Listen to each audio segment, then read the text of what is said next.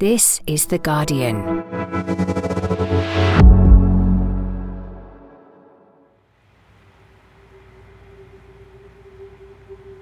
Yesterday, video of a secret war crime committed in the early years of the Syrian civil war was leaked to two researchers who spent years investigating the footage until they found the man responsible. And to their surprise, when they sent him a message, he called them. When you saw that he was calling you, what did you think? I was very excited. I wanted to see the guy to confirm that it's him. Who is it? How he speak? What he's gonna tell us. And so did you answer? I did answer. كيفك؟ And I smiled.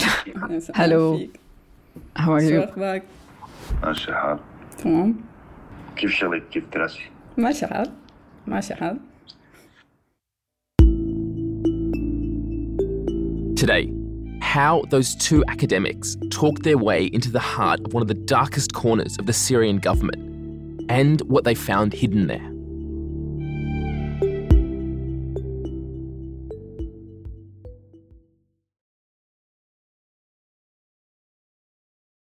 Before we start, a heads up. This episode contains graphic descriptions of violence. If you're feeling in any way sensitive, especially with everything going on in the world right now, you might want to save this one and come back to it later.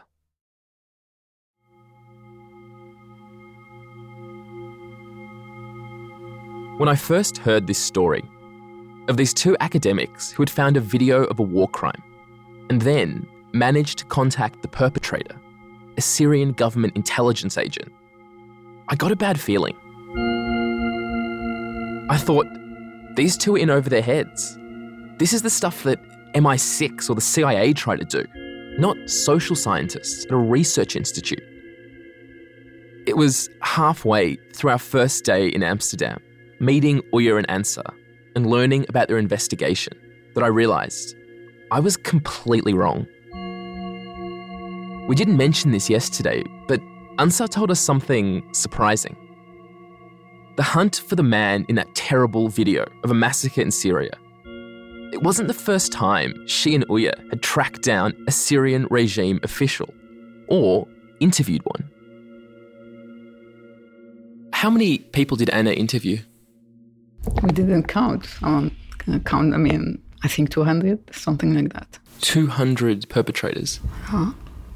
Some of them a couple of times, some of them just short call. Some of them we interviewed them for 4 years almost, yeah. Uya and Ansa may have been academics at a research institute, but we didn't realise there was another person in the room with us in Amsterdam. Anna. Anna S., an alter ego Uya and Ansa had created. A woman who only existed online and whose pictures, whose whole personality they had carefully designed to convince some of the Syrian regime's most hardened operatives to break all their codes of silence and talk. ألو؟ الو ألو مرحبا. يا هلا كيفك؟ الحمد لله. أهلا. Posing as a supporter of the Syrian regime, Anna S. had spent 4 years interviewing Syrian intelligence agents, فالكل قاعد يستغرب انه soldiers, government officials, مباشر بكافة الطرق ما and she'd recorded الله يخليك. everything. اهلا وسهلا اهلا الله وسهلا اهلا يخليك. باي وسهلا. باي. Including her calls with one of the worst perpetrators she had ever come across, the man in the green fatigues and fishing hat with the scar above his right eyebrow, the one who had committed an appalling massacre captured on video, someone she'd been calling the Shadow Man until she learned his real name, Amjad Yusuf. This is the story of a stunning years-long undercover operation that unearthed a war crime and the quiet, unassuming woman at the centre of it.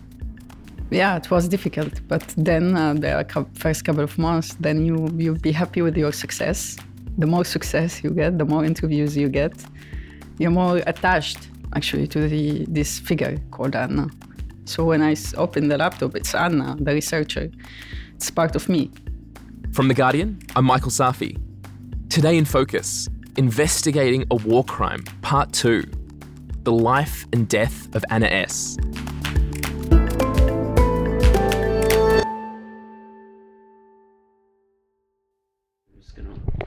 Yeah. When we first met... we met Uyo Ungo yesterday. He's a professor of genocide studies based in Amsterdam. He and Ansar Shahood first started working together a few years ago. Ansar was born and raised in Syria. She was living in the city of Homs when the revolution started in 2011. She'd been part of the protests.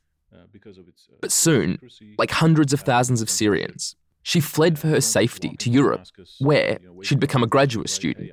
And she and Uyo bonded over their shared interest in studying not just the victims of Syria's awful civil war, but the men committing the massacres, designing the torture programs, the perpetrators of the violence. This was heavy, emotionally taxing work, and for obvious reasons, not easy to do. The problem was that the Assad regime is very difficult to study, to research. You don't just walk into Damascus, waving your arms, saying, "Well, hey, I'm a sociologist from Amsterdam, and I would like to ask some questions." So how can we approach it? And then we came to the conclusion that actually we need a character, and that character should be a young Alawite woman.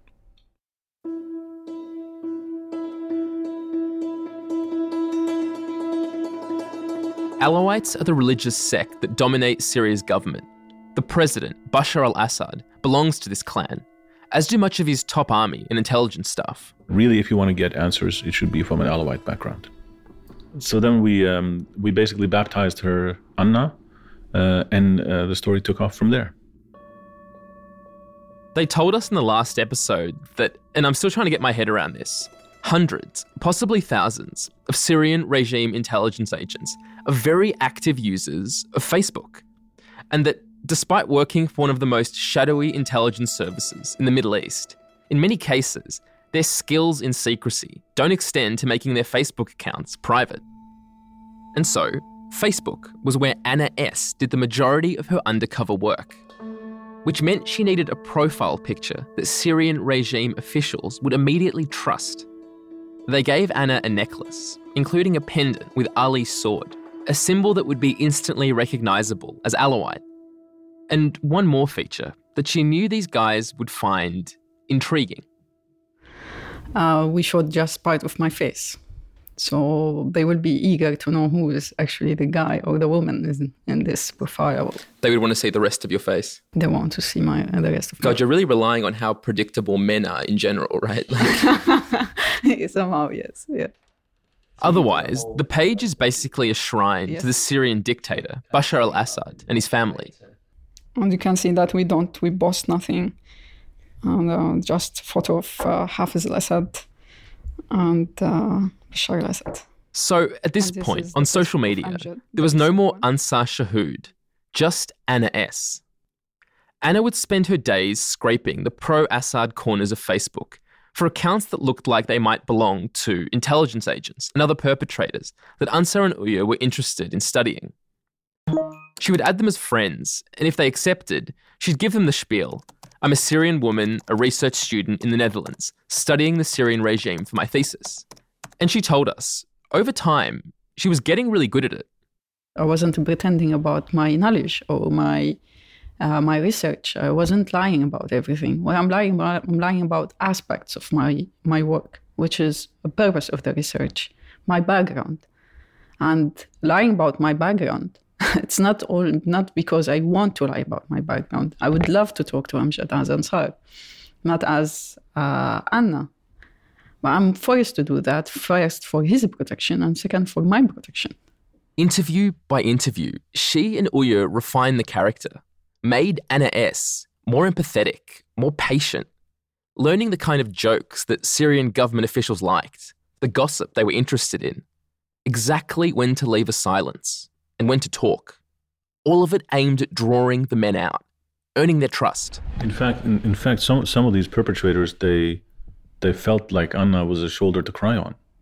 They got attached to Anna, and in the end they started calling. Sometimes in the middle of the night, when she was sleeping, and then it kind of became the character became a bit of a hot potato. Like, what are we supposed to do with this? Because you have all these killers who are like rushing as if you're a therapist or something, that they want to get get this burden off their chests. They needed to talk to someone. They needed to express. They need to share their experience. And this part was very important. We are actually, and we wanted to listen to your experience. We don't want to judge you. Because of that, we laughed with them. We share some stories with them. We listened to all their stories, not focusing only on their crimes. She didn't just interview Syrian intelligence agents. Ansa did her PhD on medical genocide, the role of Syrian doctors in the crimes against humanity that the regime was committing. Ansa, or Anna, convinced dozens of doctors to talk about their crimes, their motivations, how they lived with themselves, and how they couldn't. In early 2019, Oyo showed Ansa the video he had seen in Paris, one of the worst videos I've ever seen, of the soldier with a scar on his right eyebrow, leading nearly a dozen men to the edge of a pit and shooting them dead. The first video evidence of the Syrian army committing a mass execution of civilians and filming it as a trophy. And Oyo and Ansa knew they and Anna were the perfect people to investigate it. The first time Amjad had called them, the day they finally tracked him down and added him on Facebook, they didn't get very far. Amjad was suspicious, didn't stay on the phone long. But 3 months later, he asked to speak again, and this time, they were ready. With Oyo sitting nearby, off screen, Ansa pressed record, and then Anna answered. كيفك؟ أهلين وسهلين كيف؟ أهلا وسهلا فيك. شو أخبارك؟ And after a nearly 3-year search, suddenly, there he was, Amjad. ماشي الحال. تمام. That boyish face, a little sunburned, the scar on his eyebrow, his eyes soft but occasionally flickering with something darker. The energy in these first moments is awkward. Amjad leaves these long silences between answers. He just stares at Anna, hard through the screen. When he finally talks, he can be hard to hear. Unlike Anna, he's not projecting to make himself heard. This wasn't a guy who needed to make himself heard. The people he interrogated, who might be blindfolded, in pain, terrified, they'd be listening very closely, doing everything they could to hear him. And he's interrogating Anna. He tilts his chin up, takes a long drag from his cigarette. When are you coming to Syria? He asks her. Who are your friends? Maybe I know them. Anna smiles widely back at him. She has just a hint of glee in her voice. She shrugs in an exaggerated way and laughs at things that aren't really jokes. It's like she's straining to show how relaxed she is, how much these questions don't bother her. And gradually, she starts to break the tension in a way that's really incredible to watch.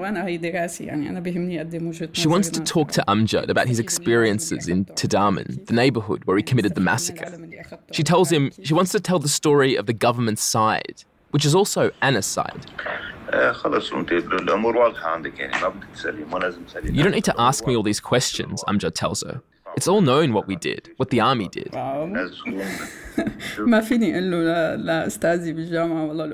She makes a big mock expression of exasperation. I can't tell my supervisor at university that it's all already known, she says, and bursts out laughing. And I swear, this mass murderer, he goes a little red. He leans back, the camera wobbles a bit. It's like, in that moment, something shifts in the dynamic.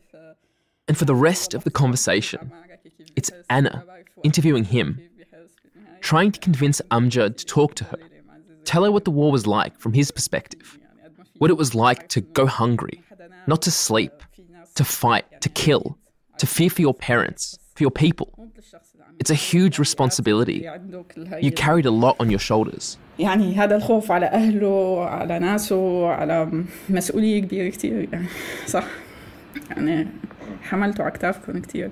At those words, Amjad's hard expression breaks. He suddenly looks at Anna, raises his eyebrows warily, as if to say, "You have no idea." and suddenly he looks so young. Every argument he makes over the next few minutes for not talking, she has a response. بس خلصت يعني خلاص ما عاد في داعي يعني. بس هي حرب ذاكرة بالأخير يعني هن عندهم. The war is over, he says. It's finished. Yes, she replies. But at the end of the day, it's a war for how it'll be remembered.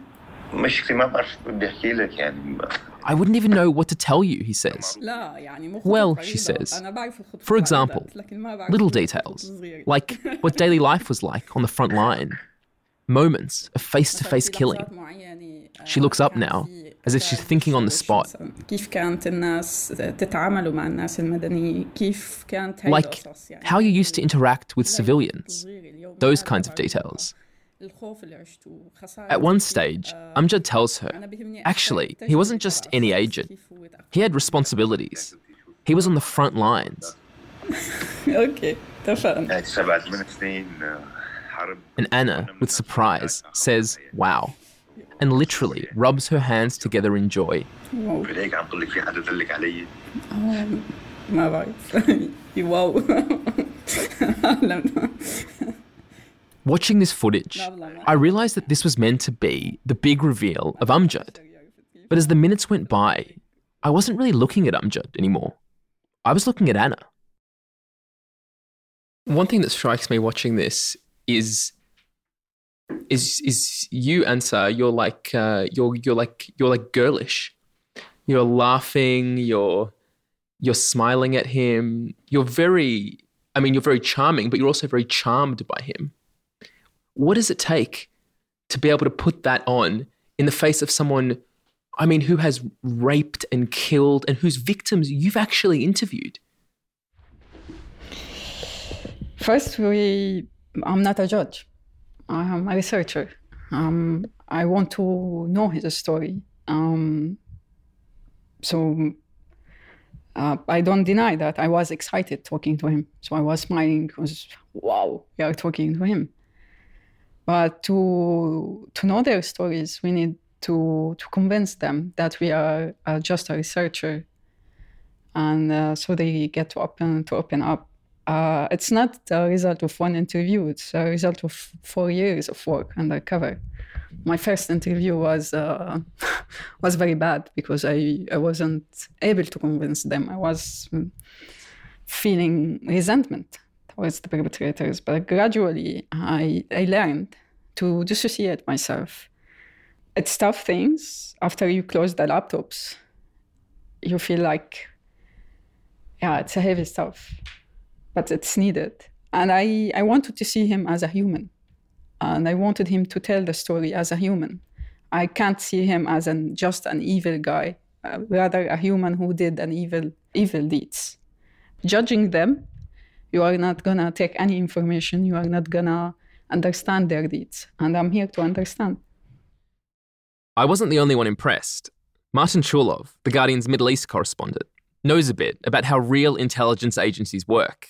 And he knew what he was watching in that footage. This is absolutely a counterintelligence operation. This is what it is. It is. Yeah. No, it is. It's the only way to approach these people.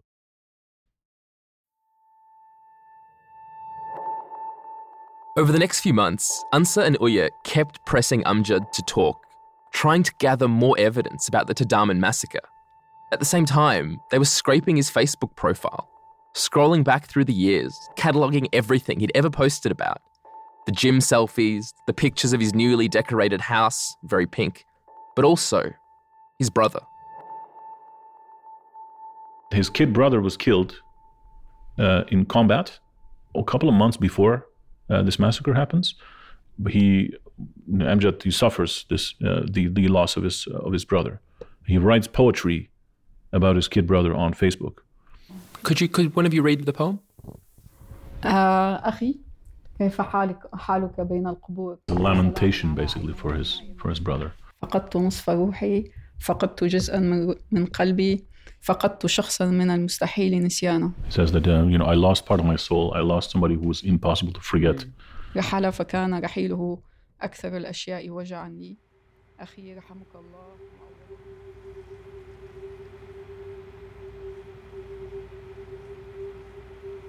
Working with people on the ground, Including many of Amjad's victims, Uya and Ansa built a picture of the crimes the Syrian government had committed in Tadaman.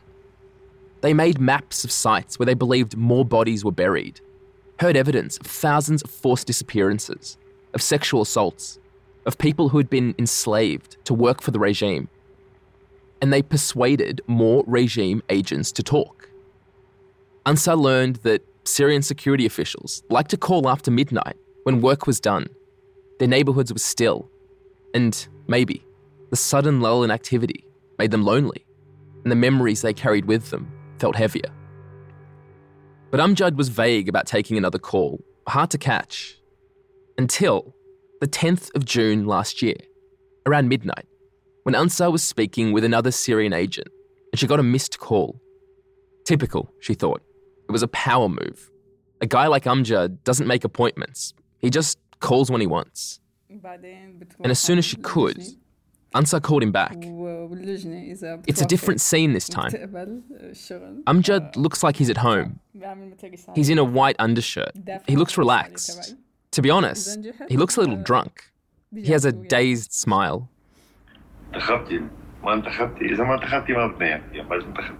There were elections recently in Syria. If you didn't vote, we don't want you back, he says. He asks about her family, brothers, if she has any sisters. It's silent on both ends of the call, and there are long pauses between them, pregnant with something.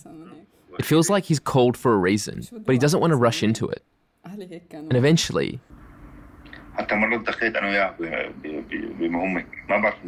it becomes clear. He's calling to let off steam, complain about work. He's been taken off the front line in Tadaman, moved to an office job. He's not happy about it. So much of what he did during the war was a secret, he says. And these new, younger guys come in. They think they know everything. They don't know what we did, the sacrifices we made. He brags a little. She acts impressed.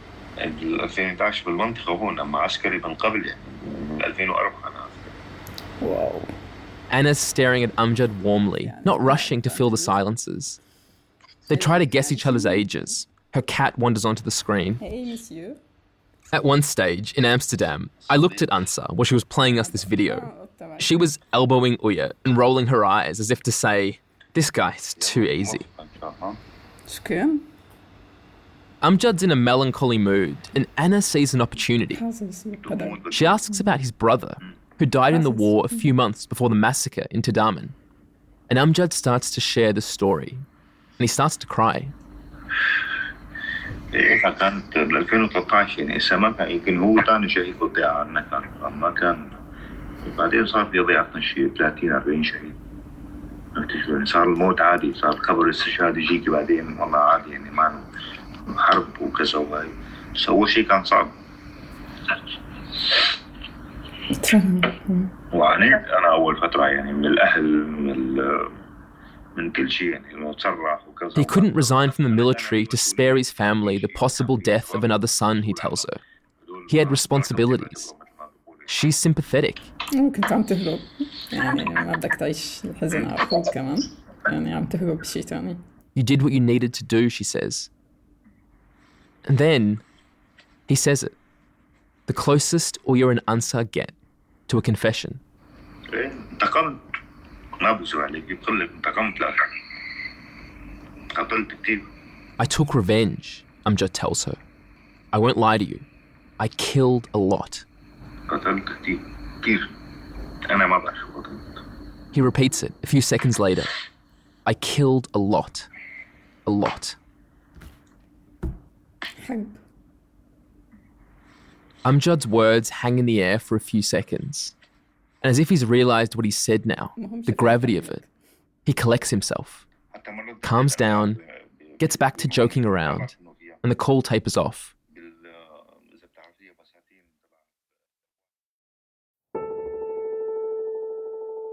This was one of the last times Ansa and Uya would get to speak to Amjad face to face. But they still chatted on Facebook Messenger. He kept wanting to know, when are you coming back to Syria? But as 2021 went on, Ansa started to feel like she was getting to the limits of what Anna could do. She'd been a sympathetic ear for people who had committed, who were still committing, terrible, soul-destroying acts. And Amjad, big surprise, was getting difficult to manage. He was like a jealous boyfriend. He'd want to know where she was all the time, who she was meeting with, if she was drinking or not. It started to feel suffocating. And to do that for years and years, I mean, does that have an impact on you? Like to kind of pretend to be all of these different people in very high pressure, precarious situations. Does that have an impact on the original Ansa? Sure, yeah. I forget to talk to normal people. So you forget how to be normal in the normal society. So some friends give up talking to me, saying you are talking about the same things. I lost my social contact. I've become lonely for a couple of years. No, yeah, we were, because, the loneliness is partly also because you can't share this information with a really wide context. I mean, it's not like, polite birthday party conversation to speak about perpetrator research. And yet it has to be done. So you basically suffer the consequences. It was near the end of last year that Ansa finally had enough. There was a moment. She was talking to a woman who Amjad himself had sexually assaulted. And Ansa felt like something inside her snapped. For years, she had suppressed the side of herself that was disgusted by men like Amjad. All of a sudden, the wall that kept those feelings out felt like it just couldn't hold anymore. I think the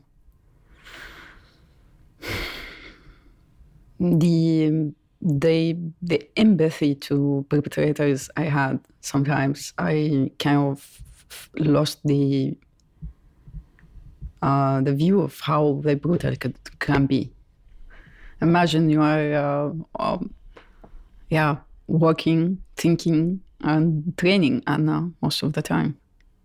So there were no space for Ansar. Then we took a decision and said we should stop Anna. Why? Because also Ansar deserved to live. And then the question was, where is Ansar? Who is Ansar now? Lost in the research, yes. But who is Ansar? And who is Anna to Ansar?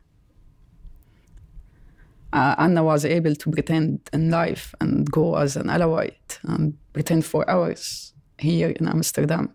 I think Anna went so far. It's not only a digital identity. Where is the original person and all of this? Where is Ansar? So I decided to execute Anna. So that's exactly what we're doing now. She was a good use. Thank you for your service. I mean, psychologists and therapists will tell you that if you have a particularly difficult period, you can mark that period with a ritual. So ritualizing something actually helps you put it behind you. So we decided to bury Anna, basically.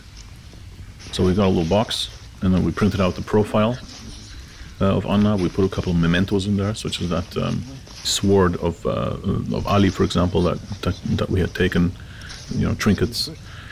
We put it in the box, and we sealed the box, and then we drove it to a forest outside of Amsterdam on a cold day.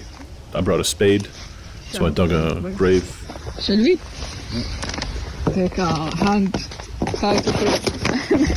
How you do it? No, both of us. Okay. We chucked it in there, and then we covered it up, and then we stood there for like 1 minute of silence. Bye.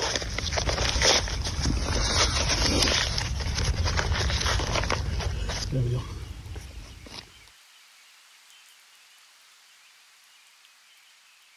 In that minute of silence, what were you both thinking about? No, I thought actually good riddance. But that's what I felt. I felt like good riddance. This is a period we closed off. Now let's get back to our normal lives, who we really are. I don't know what you felt. Yeah, I think it was time for to focus on studying these materials were collected. Do you ever miss her? I laugh about her all the time. Anna used to do that. And we always remember Anna. This one time that we were in Berlin, and we were just on a trip, it was just to recover actually from last summer, and we were walking in Berlin, and Berlin has of course a large Syrian community, and then we had some food, and then we're walking down some street, and there was an Alawite community center. And then we looked at each other and we kind of smiled. We were like, yeah, that's, if this was on nice, you would go inside and maybe find some people to interview. But what did you do instead? We walked by and we went to have a coffee and just walk around because the weather was nice. And that's what we like, to enjoy life.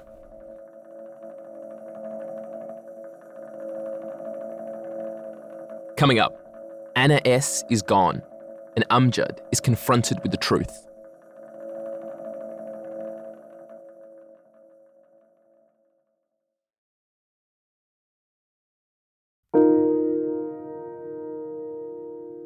There was one last thing Uya and Ansar needed to do before they could close the book on their research into Amjad, and that was to tell him. They knew the truth. But just to clarify, the reason why you did ultimately confront Amjad is because you just felt like this has gone too far now. We've got everything we need out of him. It's time to just end this. Yeah. Because how long do you want to go on courting the mukhabarat officer? You can keep going and going, but I think that the moment where he opened up about his brother and that he committed revenge, that's as close as you can get in this particular context. Uya put it another way too. He said it felt like the two of them had been scuba divers, submerged in this world that most of us never have to think about. And after 4 years, it was time to come up for air. Over Facebook Messenger, they sent Amjad a short clip of the video of the Tadaman massacre. We sent him a sequence of the video, like 14 seconds.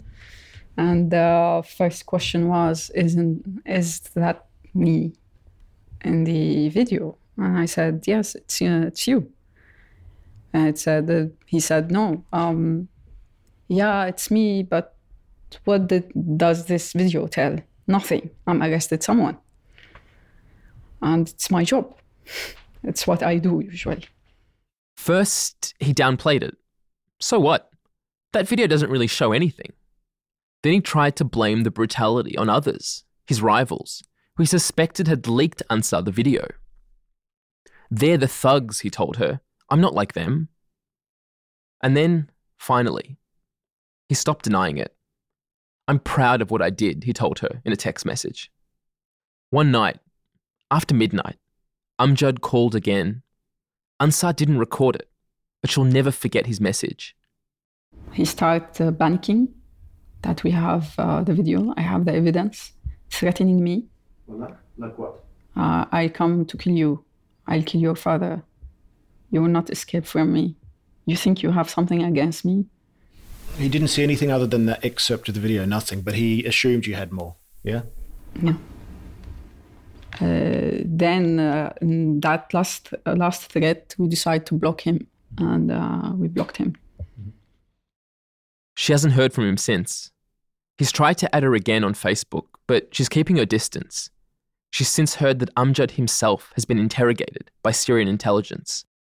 Do you think they have any idea what they've been part of? I think now, yes. Why?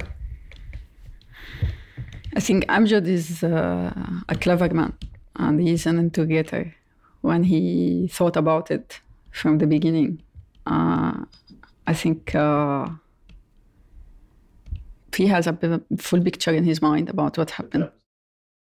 In December, Ansar got a call from Amjad's boss, one of the people she'd been interviewing as Anna. I had a call with him in December, the boss, as if nothing happened with Amjad. So he said, when are you returning to Syria? We will do it's a metaphor from the Syrian regime. We will take you on a trip. That was a threat? It was.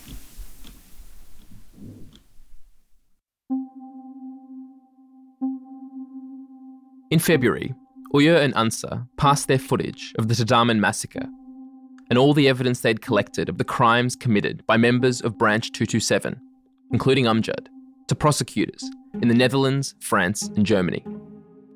earlier this year in Germany. A former colonel from President Assad's regime in Syria has been found guilty of crimes against humanity. We saw the first ever prosecution of a Syrian military intelligence official, a man named Anwar Raslan, for his role in overseeing the murder of at least 27 prisoners and the torture of at least 4,000 others. This is a landmark case, and of course it's about justice being done, but it's also about gathering a body of evidence for the future.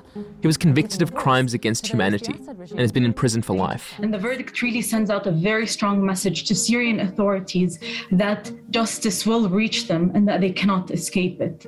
It's raised some faint hope that the impunity that surrounds the crimes committed by the Syrian government and its agents might one day be broken.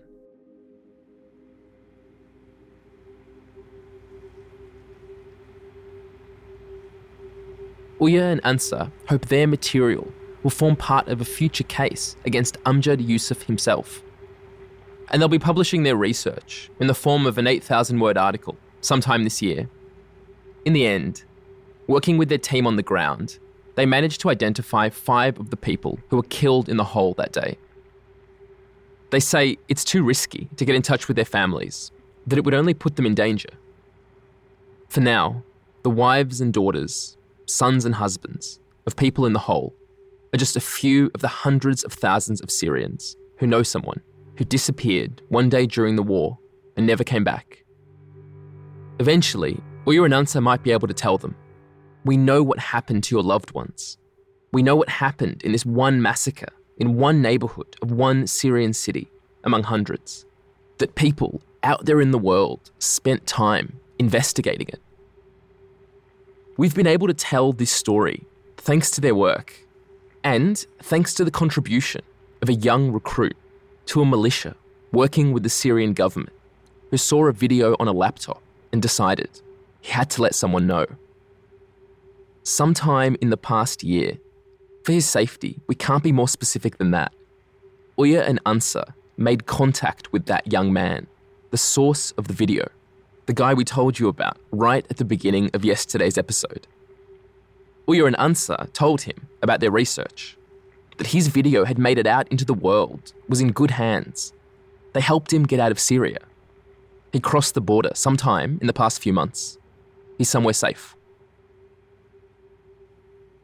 Ansar is done going undercover, working in the shadows. The work has taken so much from her.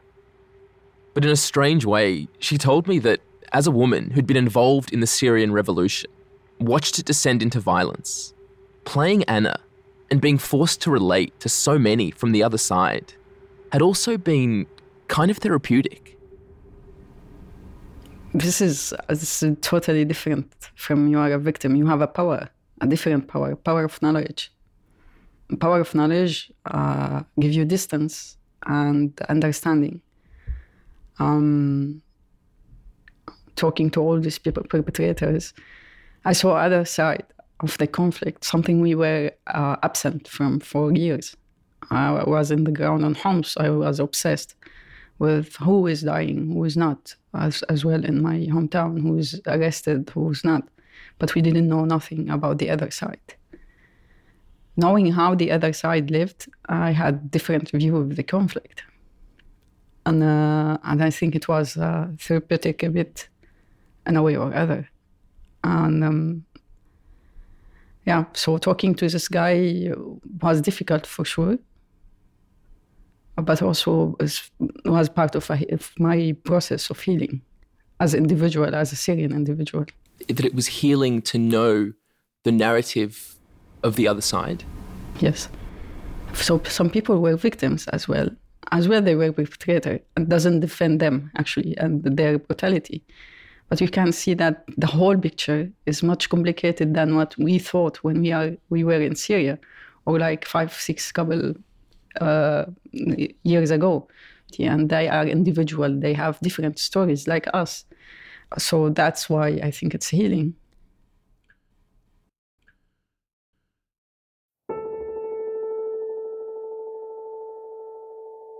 Before we go, there's just one last thing. If you visited the Syrian suburb of Tadaman now, you'd see a neighbourhood transformed. It's been rebuilt. People are out shopping, sitting in cafes, smoking and drinking coffee. Uya says there's no sign of the massacres that happened at the hole, unless you knew what you were looking for. So if you would be an unsuspecting passerby and you're traveling through the Tadaman neighborhood right now, and you're crossing through the hole, then what you would see is, gosh, there's an awful lot of CCTV here and there's a lot of checkpoints here. Why? The regime is fully in control of this entire area. So there's a kind of inexplicable security overdrive here. But that's because the regime knows, the intelligence knows what happened there. They don't want people snooping. Uya and Ansar tried to send someone to the site. Today, it's a local headquarters for the Syrian Red Crescent. Their guide tried to get footage of what it looks like now, but the CCTV and all the security scared him off. The guy returned terrified. There are some YouTube clips.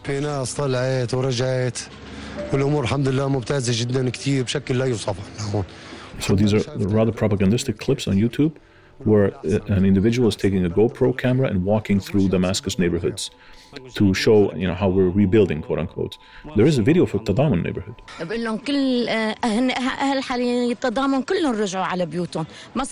And as they go through it, I was watching this video, which is 10 to 12 minutes, and I was thinking, are they going to cross through this area, which they didn't. But if they paved over, that means that at least some of the bodies are either under the ground, but if they have erased the evidence and paved over it, then people are just leading happy lives, their children playing on the asphalt. In 2013, it's basically forgotten.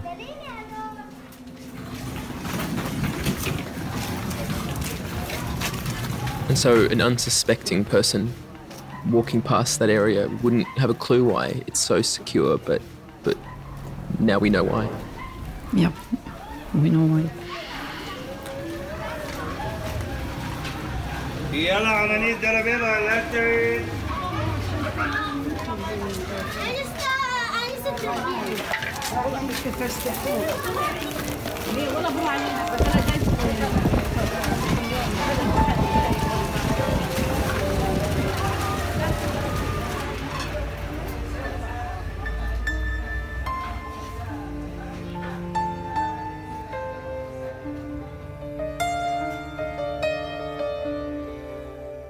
That was Ansar Shahood and her research partner Uya Ungur. Thank you so much to them, as well as to Martin Chulov, the Guardian's Middle East correspondent, whose coverage of this leak and investigation can be found at theguardian.com.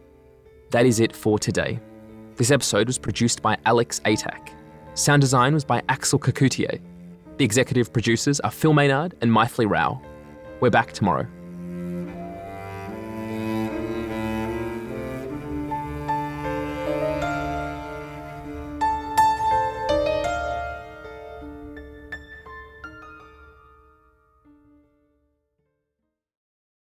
This is The Guardian.